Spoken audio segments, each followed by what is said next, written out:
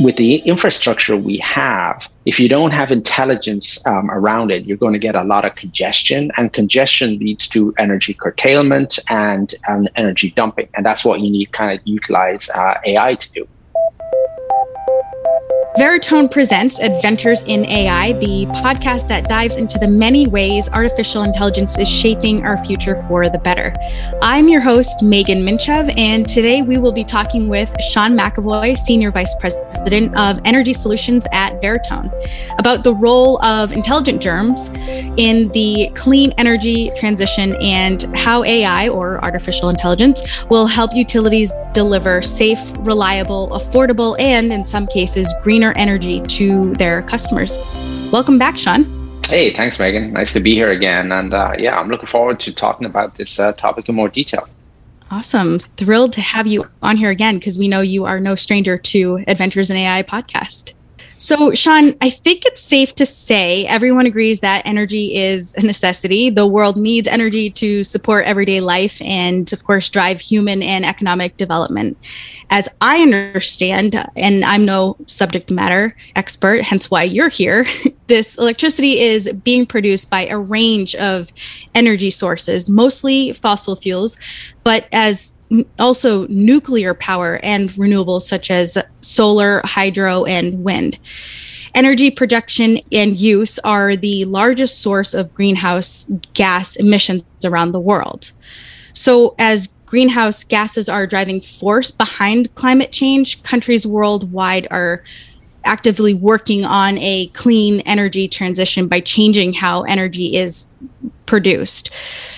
Correct me if I'm wrong here, but the clean energy transition means shifting energy production away from sources that release a lot of greenhouse gases, such as fossil fuels, to those that release little to no greenhouse gases. And some of these clean sources are, again, like I mentioned, nuclear power, hydro, wind, and solar. So the direction of the global transition to clean energy was agreed in the Paris Agreement, which is an international deal between more than 180 countries that are part of the United Nations Framework Convention on Climate Change, otherwise known as the UNFCCC. So the agreement's central aim is to limit the increase in global average temperatures to well below 2 degrees Celsius relative to pre-industrial levels by encouraging the use of low carbon energy sources to reduce these greenhouse gas emissions. And according to the International Energy Agency, or the IEA, with around 2/3 of the world's electricity still coming from burning fossil fuels, reaching these climate goals by 2050 will require at least 80% of electricity to be shifted to low carbon sources. So with all this being said, and I know that was a lengthy introduction into this topic, but I wanted to set it up for you so that you can talk about the US energy market yesterday versus today. Sure. And thanks for that intro.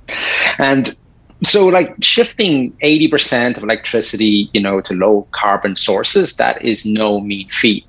And today, the utility industry, the grids are going through a massive transition of trying to, close down coal plants and move more to renewable green energy. And the problem with that is there's a number of issues that they're facing. One is historically we've had just centralized power generation, which is, you have a coal plant, you can flip a switch and, you get energy going directly to the city that you're trying to provide it to. And the difference between a coal plant and green energy is distributed everywhere. And it could be across various places and trying to make its way to the city. And you get lots of complexity around that. You'll have tons of data that you now need to manage. Data that is coming from solar and wind and hydro, nuclear, even battery storage. So that's a massive difference. It has gone up in complexity in terms of how we manage our grids, because it's now not just single source energy, it is multiple sources of energy coming into a legacy grid infrastructure that was once centralized but is now decentralized. So you can get things like congestion, and you can get like curtailment of energy happening. And then there's also people like you and me who can be prosumers in that we have solar panels on our roof. We may have, for example, a Tesla battery in our garage, and we may be giving energy back into the grid. So instead of one-way power hitting the grid, you now have two-way power. There's like energy that I am taking from the grid and energy I'm giving back from the grid. Again, it adds more to the complexity. And again, there's lots more generating assets, such as solar on residential, on commercial, on industrial buildings, on communities, on campuses, that are using the energy for themselves, but also helping to improve grid resiliency by giving it back. And, this energy, like green energy, it's not like coal produced energy, which, is very reliable.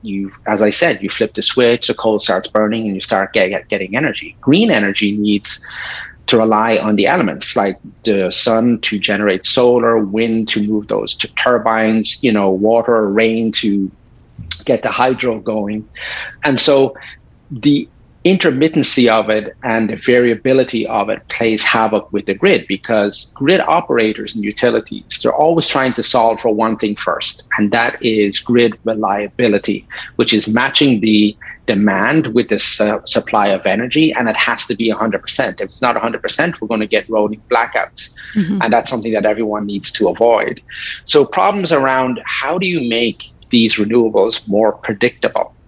And how can you help guarantee more of a constant flow of energy coming from our renewables? These are like some of the challenges, especially when you're trying to plan capacity for tomorrow, and the grid, like trying to predict how much is the grid going to need tomorrow, and then how much am I going to get from my renewables, how much am I going to get from my fossil fuels, does that match like 100%? That is a very complex problem for the utilities to solve today. And then you have government mandates on top of that, which are allowing then independent energy producers to be able to trade energy on the wholesale markets. So now the utilities, are not themselves just generating energy, but you have independent operators also generating energy and selling that energy on the market that they can avail of. So again, arbitrage, the buying and selling of energy is super complex, and just like a lot more data, a lot more activity, a lot more decisioning that needs to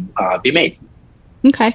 And you mentioned a little bit about utilities. So the utilities mission is to deliver the safe, reliable, affordable, and like I had said before, in some cases, greener energy to their customers. With that being said, what are the top priorities for utilities? So first and foremost, and it's the top priority, and it's been the same priority for like 20, 30, 40 years, maybe more, is reliability, is being able to produce what the consumer actually needs, and prevent blackouts, for example. But outside of that, they're now having to deal with a number of other priorities. Number one, which is grid resilience. So if an event happens that impacts the grid, how fast can they respond to that? How can they get back to normal? Like examples of this is like we've seen in Texas this year, like earlier this year, probably in February timeframe, where it got super cold and the wind turbines froze up, and there was no available capacity markets to actually buy energy from in Texas. So a lot of their grids went down. We saw in California in the summer, extreme heat, especially last year. And we had rolling blackouts across California, also climate change, we had wildfires, which also brought down part of the grid. We had cybersecurity attacks on the Colonial Pipeline on the East Coast. So grid resiliency is a major priority for the utilities and the grid operators. And it's a tough one to actually solve based on the legacy grid infrastructure. And then there's how can you can enhance this or resiliency with distributed energy resources. So you're not confined to one or two types of energy generation. If you have multiple types of energy generation, it definitely reduces your overall risk. And especially if you have your grid broken down into modular grids. So for example, in Texas, instead of having like one big grid that got fully impacted by, the wind turbines freezing up, if that grid was broken down into mini grids like modular microgrids, and you had renewable energy resources attached to each of them, you can then kind of desynchronize like one part of the grid where the bad event is happening and not impact the rest of the grid. And the same with the Colonial pipeline as well. If that kind of pipeline was decentralized, you could have kept like the flow of energy going instead of everything being stopped all at once. Second kind of like, main priority outside of, resiliency and kind of reliability is like they have a need to reduce carbon footprint.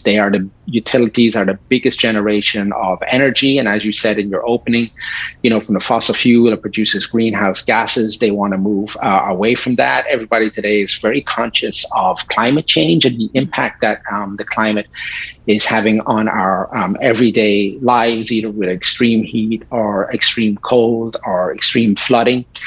And so reducing your carbon footprint is not just like a government mandate, but also you have industries, private industries such as Apple, Google, Amazon, etc., trying to reduce their own carbon footprint. They all have like, either 2030 or 2040 goals to actually get there. And so, reducing carbon footprint is one of the major issues. And they can do that by moving to green energy. But again, green energy brings with it its own complexity. So there's a trade-off between moving to green, which is kind of more complex, but at the same time, it's cheaper. And at the same time, you can get a lot of decarbonization benefits from it. And then there's like us consumers, we're always looking for better costs in terms of energy. We don't want to see, our electricity bill kind of going up like every single month or every year.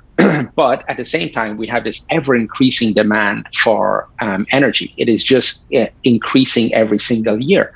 And you can see right now, like some of the drivers of the demand in energy comes from electric cars. We're introducing more and more electric cars into our environment. They need like more energy. We're also introducing lots of new IoT devices into our homes. We now have smart cities, smart homes, smart cars.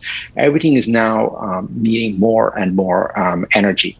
So how can you supply all of that new energy while at the same time trying to keep costs down?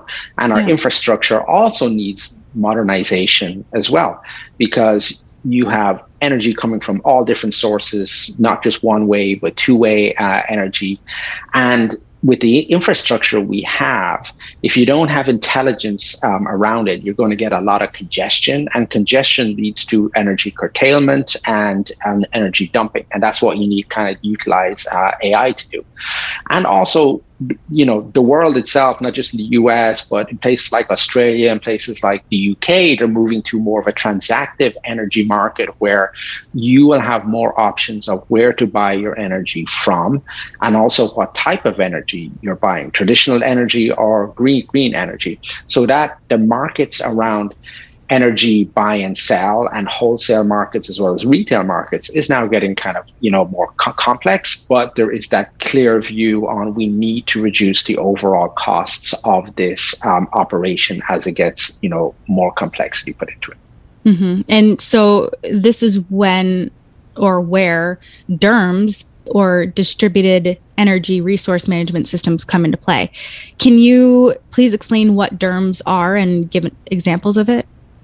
Yeah, so distributed energy resource management system, it's a software platform. That's basically what it is today. And, it is typically deployed at sites where there are multiple energy resources. So you could have very large, solar farms. You could have solar farms coupled with, hydro, adding wind, adding battery, and traditional gen sets as well, such as maybe like gas or diesel turbines.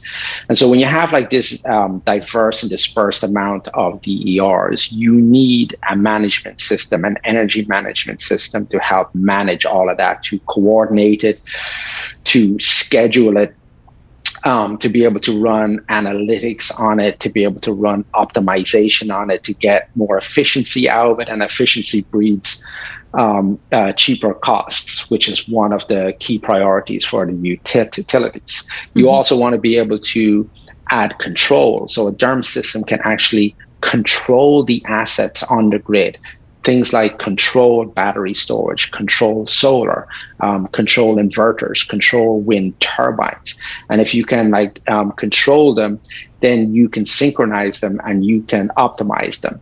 So you can do things like optimal economic dispatch, taking your cheaper generating sources first. Or you may want to prioritize, I want my green energy sources to be delivered first to the grid. So again, adding an intelligent DERMS system, you can really help to increase reliability. You can help to also reduce operation costs, and you can help to improve resiliency as well.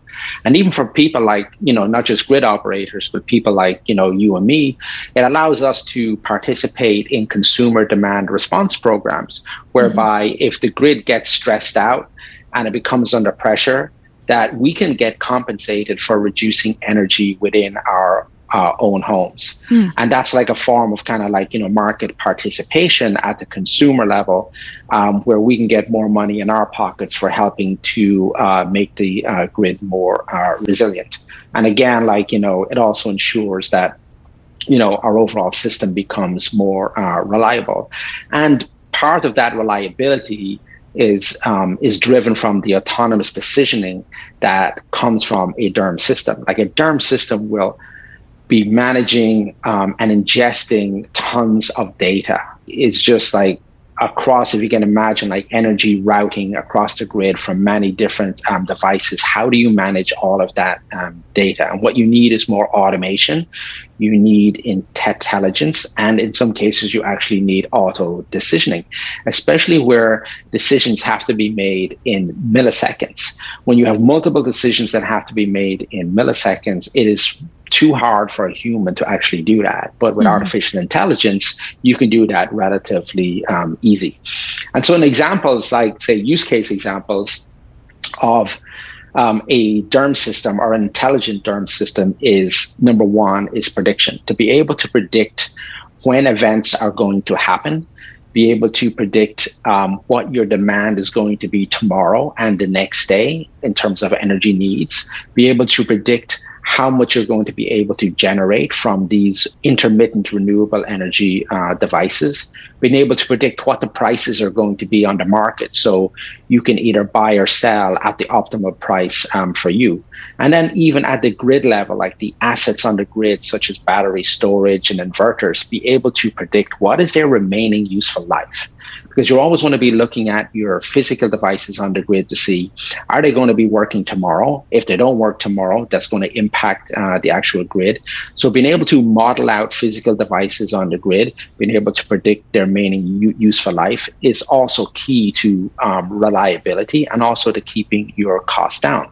Okay. Another example is if you're able to predict your renewable energy, with high levels of accuracy, you're talking down to 1% deviation between your predicted and your actual. You as a grid operator, you can then reduce your spinning reserves. So a lot of grid operators will have spinning reserves, which are diesel turbines going constantly in the background in case there's massive cloud cover comes in over a solar farm, and it reduces the amount of energy. It just drops really quick.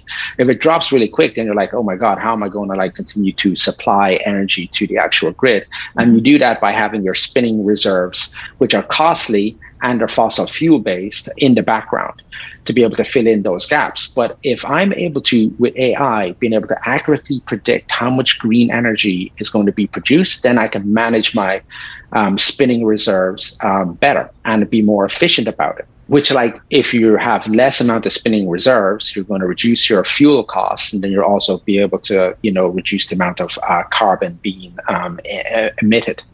And we can also, like, when we're controlling the physical assets on the grid, we're also improving their longevity. And so what we do is we will build a digital twin of all the physical assets on the grid. We will build like a model of that, physical asset. Then we will apply rules to it in terms of being able to take into account NERC-FERC rules. We would take in warranty rules of the device, and even like soft rules like economic policy to better improve that longevity. Something like super simple, for example, would be being able to control the bridge temperature in an inverter such that it doesn't burn out or it doesn't degrade in performance. And we do that by having predictive controllers on the grid, using forecasts of how much energy is going to be produced, sending those predictions to the actual physical devices on the grid, such that we're alerting them and informing them ahead of time, here's how much energy you're going to be hit with, therefore try to ramp up at a much slower and even rate so your bridge temperature doesn't burn out. And we see people in terms of like batteries, we see independent power producers like value stacking on batteries, which means they're using their battery storage for multiple opportunities for them to make money. So they could have a dispatch commitment to one utility today, but then like once that dispatch is complete, they're then going to like use the rest of the energy in the battery to actually play on another utility to do frequency support. So the optimization of batteries, for an example, is a use case that we're seeing more and more often, but it's a complex use case. And you need to be able to model that battery. You need to be able to predict what the demand is, predict prices, and then to be able to like optimize the battery to get the optimal price for you and make the optimal decision whether you're going to dispatch to your daily commitment or you're going to actually play on another market for frequency support. So there are kind of like some of the examples of what like an intelligent like DERM system can actually do, which is a bit different from the traditional DERM systems where there was no intelligence involved. It was more of an if, what, then type scenario, where we're doing dynamic reasoning, dynamic inferencing, and automated decisioning right on the grid. Okay, awesome. And I know you keep mentioning intelligent DERMS solution, and that's actually was my next question, is so diving deeper into that. Can you provide more examples and let our audience know how artificial intelligence makes the traditional DERMS system an actual intelligent DERMS solution? Sure. I mean, one of the key things is that traditional DERMS systems start to slow down as more and more data is put through the actual system. When you have to crunch, not just like today's data, but last month, 6 months ago, being able to crunch all that data, provide like better visualizations, better analytics to the grid operators, those traditional DERMS systems tend to degrade in their actual performance over time. Mm-hmm. Where, for example, on an artificial intelligence, we are doing machine learning, we are doing adaptation learning, reinforcement learning, and we're doing this in real time. So we are developing models. These models are distributed, so they're non-centralized. It's a distributed model type of an approach. We also do inferencing at the edge. So instead of having a big neural net centralized type data repository where every query is going through massive amounts of data, we're doing our inferencing or decision making right locally at the edge that is particular and specific to that device that is controlling the actual energy. So everything is localized, everything is contained, the AI is distributed locally, and it can do its decisioning like in real time. We're talking like milliseconds in terms of how long it takes to make a decision. And this is something that the utilities are grappling with right now. It's just the vast amounts of data from all of these new devices that are on the grid, but also devices that are in people's homes, and they're sending, consuming energy, they're sending signals out all the time. How do you process all of that energy and make the right decision, at the right time? And as I said, like earlier, we do this by building like digital twins of each of the physical devices such that, we can see this device running, but in a digital environment in real time, and then we can respond to that. And we respond to it dynamically based on the conditions that are happening. So if demand for energy increases like super fast, then we can respond to it like really quick, because we're actually predicting out what is going to happen. And because our artificial intelligence uses adaptation and reinforcement learning, our models get smarter over time. It's not just you answer the same query or the same request at the same time for each event. No, we could answer it like differently because we just got smarter from what happened in the last 5 minutes, last 10 minutes, last hour, and we're feeding into it like real-time data and processing that real-time data to give the optimal decision at that specific time. And some of these decisions are around like dispatch and flow control. How much do I dispatch at any one time? Where do I dispatch from? Is it going to be green energy, fossil fuel? Could be the mix of both of them. Where is it going to go to? It's going to go to a substation at some city, but how is it going to get there? What is the optimal flow path of the energy to get there such that we avoid curtailment, we avoid congestion on the grid? And again, AI is modeling all of the grid. If you think of the grid as like a highway in terms of transmission lines and how the energy flows along that transmission highway, like, today ourselves, if we're driving to work, you're going to hit congestion. But if we're using AI to model the grid, you can avoid congested areas and route that energy such that it doesn't get curtailed or doesn't get blocked or dumped, and it reaches where it's supposed to go on time. And that means what resources do we need? How much of it do we need? Where's the location of these resources such that it's going to have the maximum impact on the actual consumers that are actually needing it? And again, with AI, we can build a model of the actual demand, and we can predict out that demand.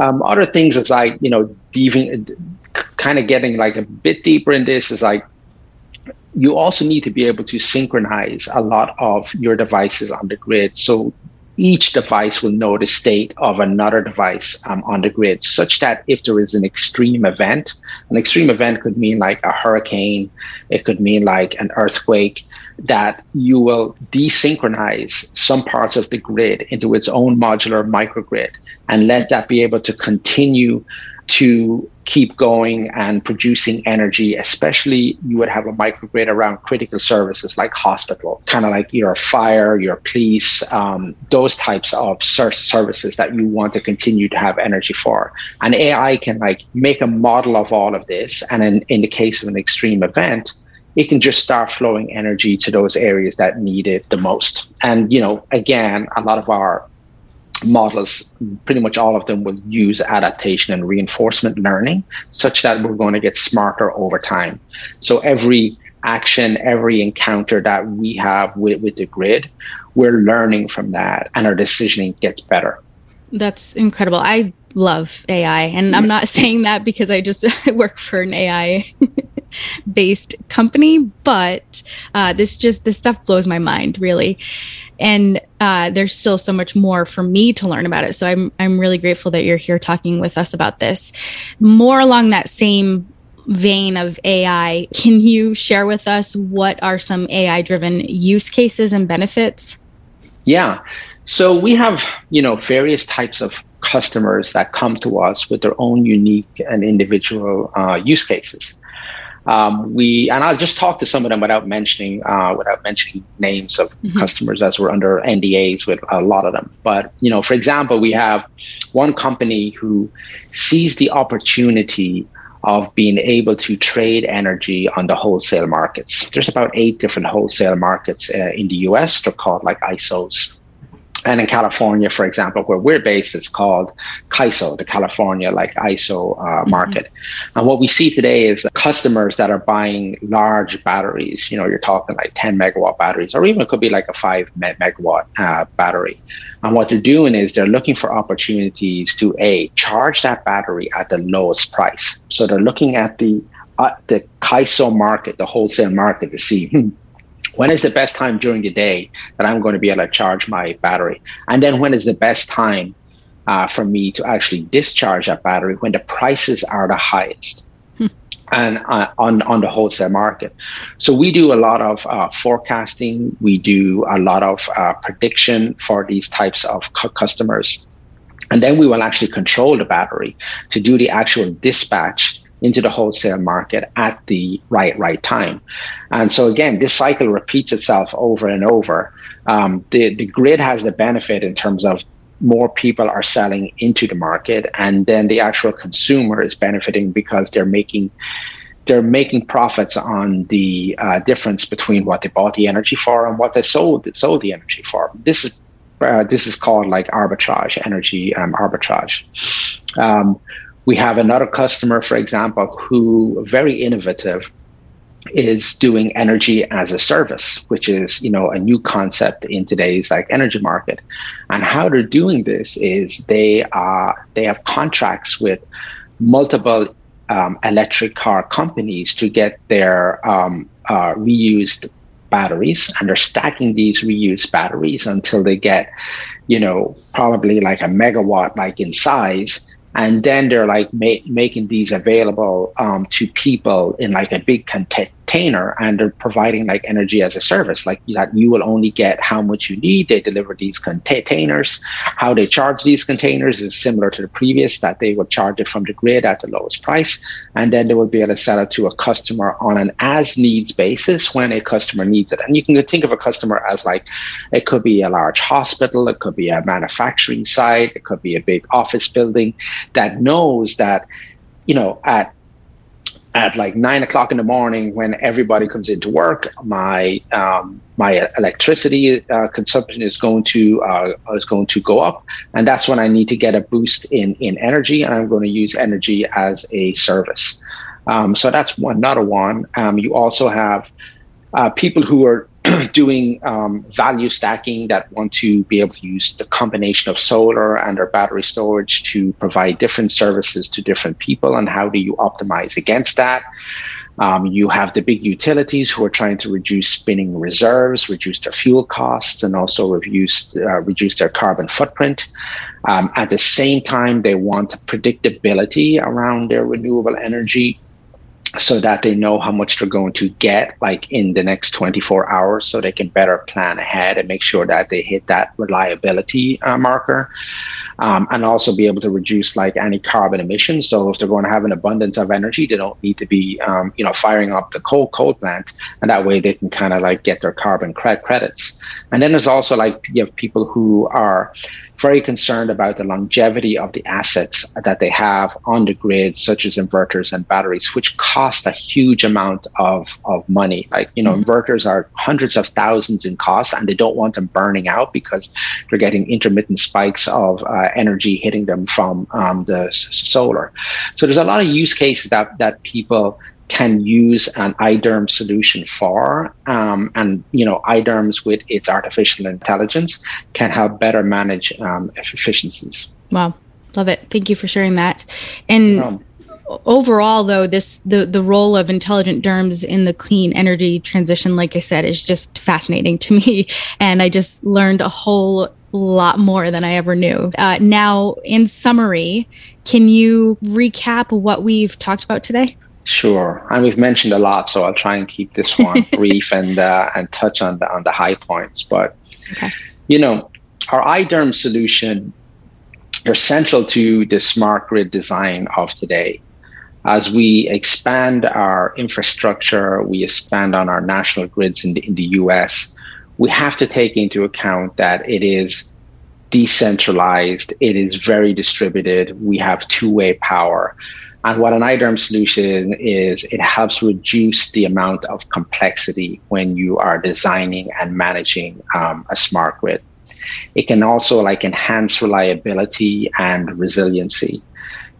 From a reliability perspective, through AI, we are providing predictions in terms of how much of green energy you are going to have tomorrow.